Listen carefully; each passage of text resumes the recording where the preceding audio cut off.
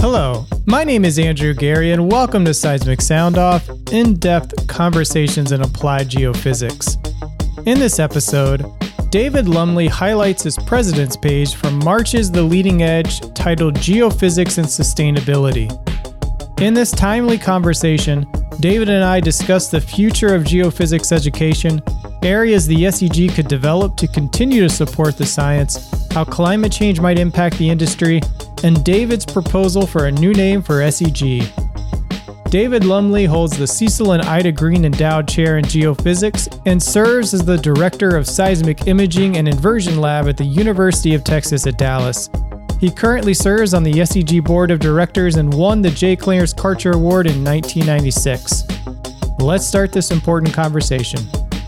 So your president's page appears in March's The Leading Edge. It's titled Geophysics and Sustainability. And in terms of your article, what does sustainability represent for you?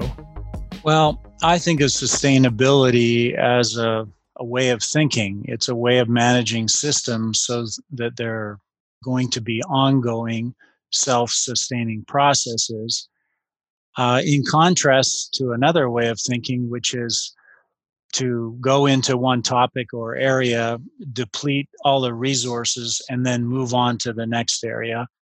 In the past, I think we've kind of operated that way because population was small and the earth was big, but that's changing now. And so if you keep following that process of depleting resources in one area and moving on to the next, we're going to run out. And that could be natural resources, but it could also be anything you want to think of, really.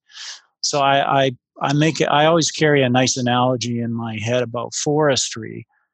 Sustainability in forestry is kind of about farming trees instead of just chopping down all the trees until they're gone. So those concepts, both of them apply in things we do in geophysics. And as I stated at the outset of my article, I'm thinking about sustainability in multiple dimensions. So about our discipline in geophysics and our expertise, I think it's important we sustain that because we have a lot to offer to society.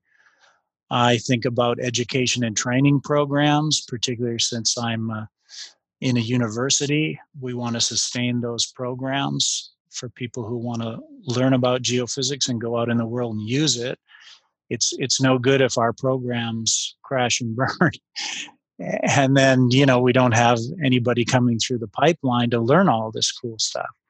And then that sort of moves right over to professional societies, maintaining and sustaining our research and development of all the amazing new technologies we really have developed over the years and still are. They're of tremendous benefit to society, whether people realize that or not. So, and those things provide exciting and rewarding career paths, which is very important, I think, for people interested in science and physics and the earth. Not only sustainable natural resources, but the environment, climate, all kinds of things where we're faced with a number of global challenges facing humanity. And geophysics actually has a role to play in usually the top 5 challenges that appear on those lists. So then it becomes very important for SEG to think about, in a sustainable way, about its mission, its membership, its programs, and its services. There's a lot in that response I want to unpack. I want to start with, you mentioned, your current role at the University of Texas at Dallas. And as you said, you outlined several areas in the article where you're considering sustainability and applied geophysics. So zeroing in on 2 of those, you mentioned, sustainability of our geophysics educational programs in universities and professional organizations like the SEG. If you could just expand your thoughts on how those 2 areas in particular could foster sustainability for geophysics in the years ahead. How do you see these 2 areas helping out the field in the years ahead? Right. Well, on the educational side, if you think in the broadest terms, geophysics is a combination of earth science, physics, math, and computation. And we're really quite a unique science that combines all of those diverse things. On the educational side, we need to broaden our scope or make sure to keep a broad scope to address things that involve all of those, or science, physics, math, and computation.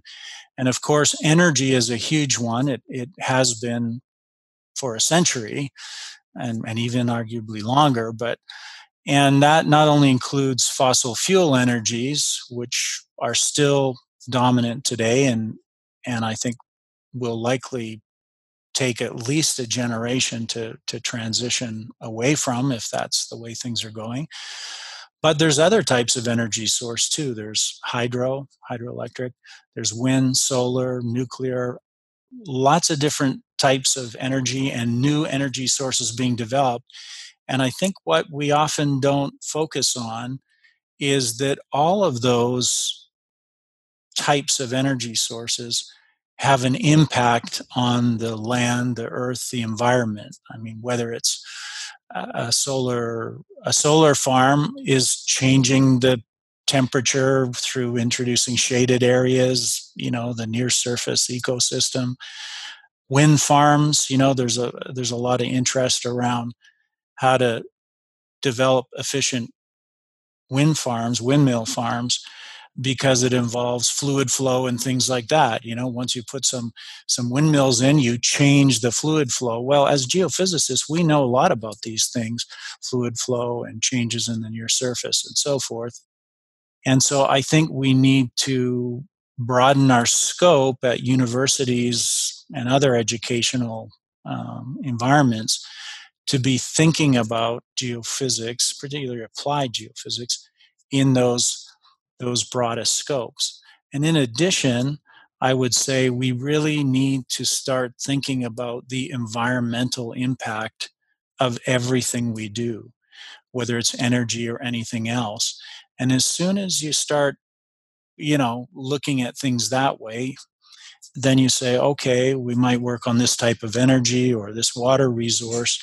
But if we think about what's the potential environmental impact, it's certainly going to involve geophysics. It involves other sciences too, water chemistry, geology, and things like that. But it certainly is going to involve geophysics. And I don't think we're really thinking about that. So we need to kind of regather our thoughts on the educational side and think in these broader concepts, and that will lead to maybe something that might be called a sustainable geophysics degree. So I'm thinking about these things a lot, because in universities, earth sciences are viewed as a very old science, and sometimes people think because it is such an old science, there's nothing really new going on compared to, say, biotech or nano or something. But really, it's even more important in my mind. But we just need to repackage the program and think about all the different ingredients that need to go into an applied geophysics degree to make, and I think sustainability will be a big part of that. Well, speaking of sustainability and what you mentioned in that first response of how applied geophysics is really addressing some of these major issues that the entire Earth is facing, what role can applied geophysics play in mitigating climate change? In terms of mitigating climate change, the way I see things is climate change itself is a fundamental science study, and it involves lots and lots of disciplines, not just atmospheric. But the flip side of it is the applied science side, which is, what are we going to do about it? The climate is changing, and I'm not so interested in getting into arguments about what exactly is changing it and what proportion is man-made and what proportion is natural and so forth. Those are pretty complicated questions in my mind. But certainly the climate is changing, and so how do we mitigate against climate change? So one of the big ways is hardening our cities, our infrastructure, etc., against climate change. So climate change is surely going to bring, and many already believe is bringing, extreme weather events, sea level rise, more flooding, fires, etc. They've been in the news a lot. And so I think for me, the issue is, how do we protect and harden our cities and infrastructure against such climate change?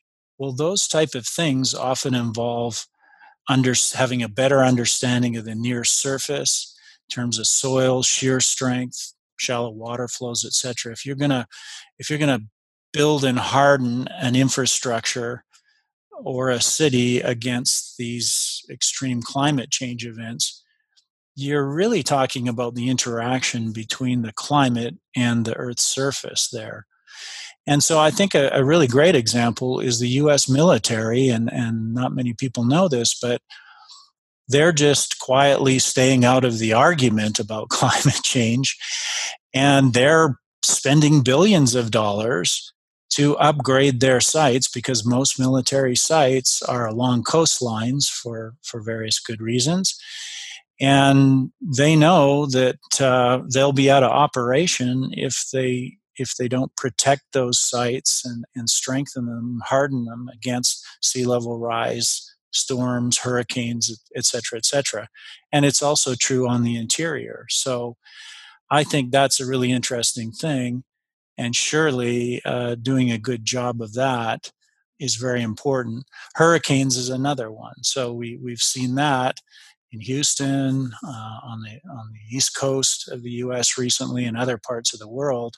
We need to find ways to protect cities and towns from those type of extreme events, and then remediate them afterwards. And some cities that are already kind of tired of this after a decade or more, that are considering moving a lot of parts of their cities, not allowing people to rebuild in the damage zones and moving them. Well, it seems to me we've got a big role to play in a lot of that climate change mitigation activity.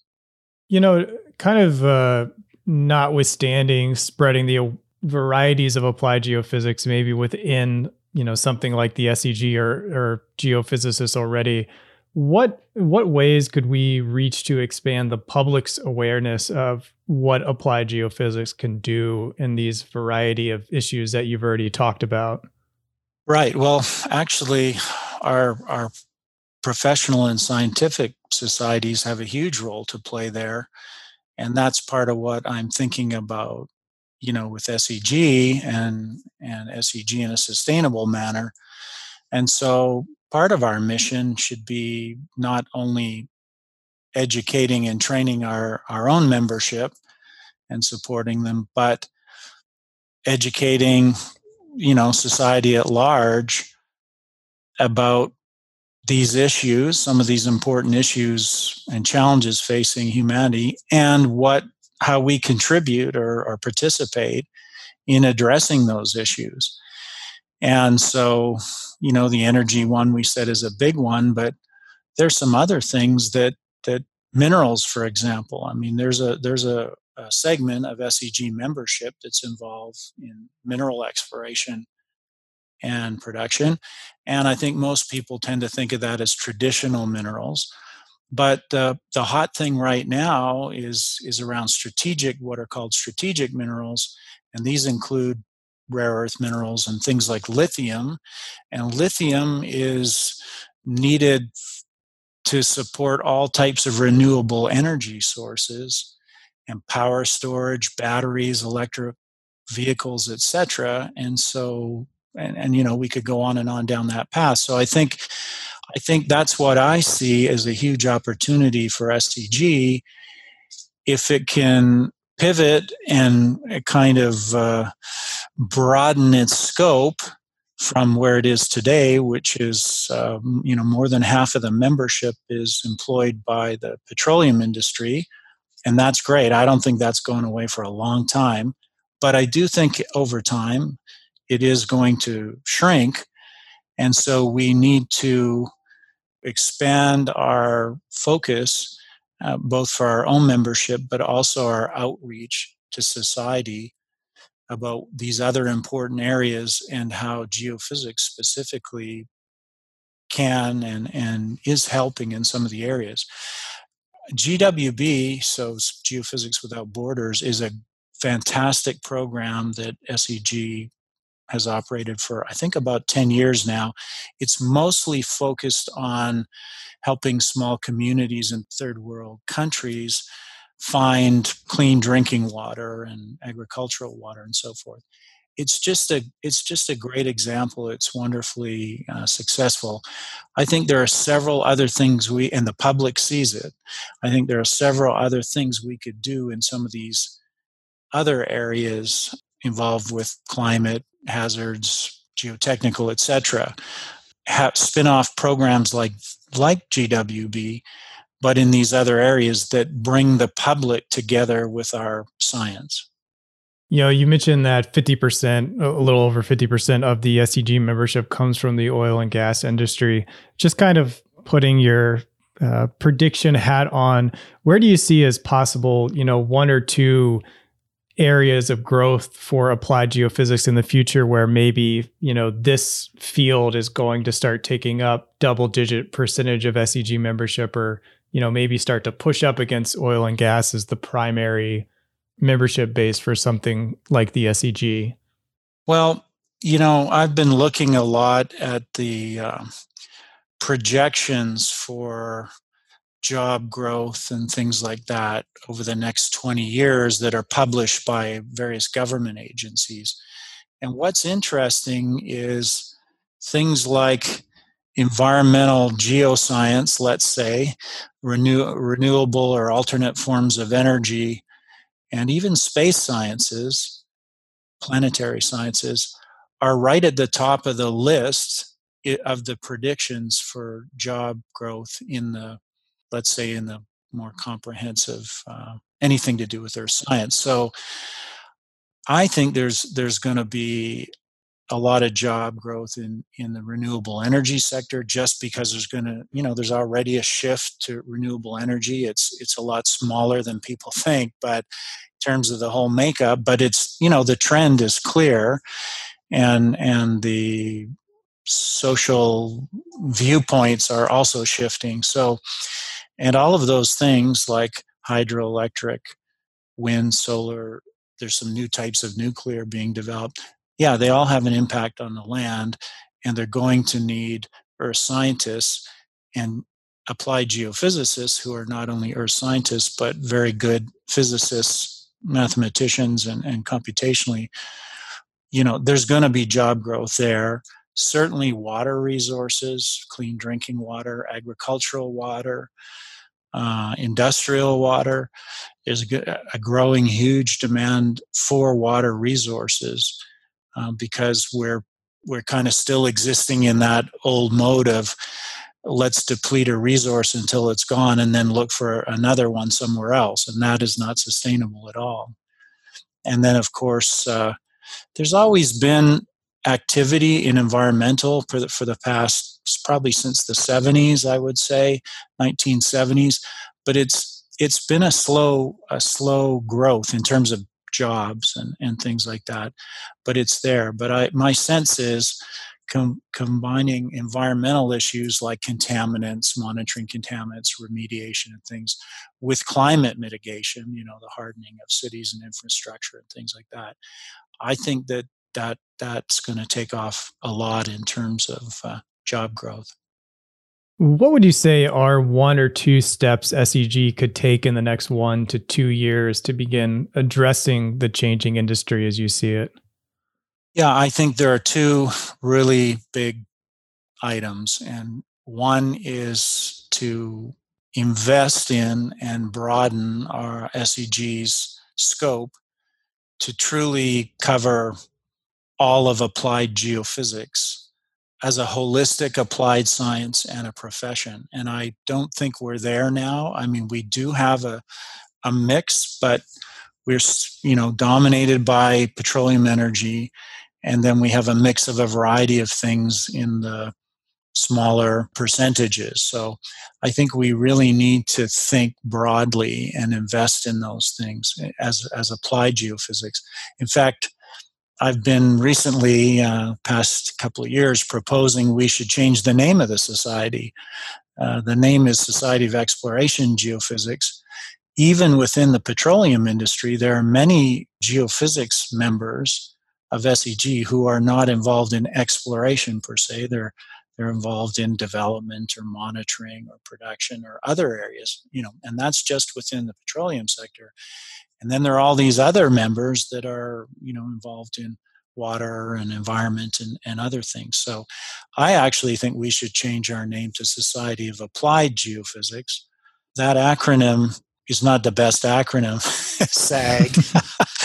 But I think we could add an E on the end of that, either a small e for geophysics, GE there, or something else, and maybe call it SAGE. But anyway, I think we're ready for a name change in the society and revamp our SEG's mission and strategy at the highest level to broaden.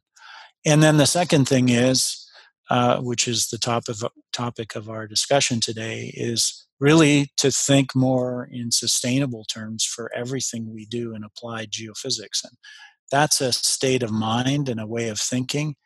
And I think if we can do that instead of the, exhaust the resource sort of mentality, SEG will continue on as an important and vibrant society for many, many decades. Well, it's good conversations to have as SEG is at 90 years. So, looking at what's ahead in the future for the society, it's a good time for that. Yeah, I want to close with a couple more general questions. You are known for your pioneering work in the area of 4D seismic monitoring. You've received the J. Clarence Karcher Award from the SEG. You're on the SEG board of directors currently. Given your success in this field, what one piece of advice would you offer someone that would like to succeed as an applied geophysicist? Well, I would advise them to do something that they love to do. Because if you find something that you've got passion around and you love to do it, it doesn't feel like work at all, first of all. So you're going to end up putting a ton of time into it because you love doing it. And you'll be successful at it, because if you really love doing something, you're going to get good at it and better and better and better. And the next thing you know, you might find yourself being an expert in that area. And I would have to say that that's what happened to me. I didn't start off as the world's expert in anything. I just was really fascinated with things, and time-lapse things about the earth are very fascinating to me, because we just, every day I'm still learning something new about things that change in the earth, whatever they might be. And so, yeah, you follow your passion, something you love to do, and you're going to exceed at it for sure. And closing this, if you could solve just one mystery as a geophysicist, what would you solve? Well, I did my bachelor's degree in a small department at the University of British Columbia, but it was small but very high quality. And the department was actually geophysics and astronomy. And they had a viewpoint there, and I learned that viewpoint early on from them, which is, geophysics is, you start from planet Earth, but you kind of work your way out to the planets and then out into space through the astronomy and astrophysics side of things. That was actually a wonderful education experience for me, and it's kind of influenced me through my whole career. So right now I'm working on a project, I have been the past few years, and it's around gravitational waves. And gravitational waves, astrophysical gravitational waves. So there was a big splash in 2016 that hit all the newspapers. The first gravitational event was detected and discovered actually in 2015, but it took a while to confirm it. It was published in 2016. And gravitational waves are caused by large mass events, like the merger of two black holes. And they send out a wave, essentially, a gravitational wave that stretches and squeezes the fabric of time. They're very difficult to measure, particularly on Earth, because and one of the biggest noise factors turns out to be ambient seismic noise, because ambient seismic noise that's just washing around the Earth continuously from teleseismic earthquake waves that are still ringing around the Earth, sometimes years after large earthquakes, those waves are ringing around the Earth. Ocean storms couple to the seafloor and cause ambient seismic noise. There's lots and lots of sources. So we're working, and we just recently received a $1 million grant to deploy a really beautiful seismic array, and we're working on it now. Hope to deploy it in Australia later in this year to really capture and measure all the ambient seismic noise wave fields that impinge on a certain site where there's a test gravitational wave detector. If we could do that and essentially measure and therefore reduce the amount of ambient seismic noise at these gravitational wave sites, LIGO are the two famous ones in the US. There's only 4 in the world right now. If we could do that, instead of detecting, right now they're detecting, it's not published, but they're detecting a gravitational event on the order of once every week or two. And they're not confirmed either, but that's about the order. If we could reduce the ambient seismic noise level, or even better, use our measurements of ambient seismic noise to in a feedback loop to adjust enhance the detectors, then we might be detecting one every day or every hour or every minute. And that would basically introduce a whole new area of science, much like radio astronomy was invented.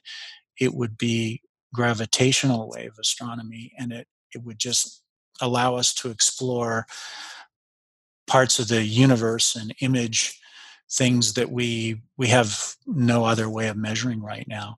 So that's kind of my fun projects at nights and on the weekends, which is not exactly my mainstream geophysics role, but it's totally cool. So that's what I would choose as the big mystery. If I could help contribute to solving that would be wonderful.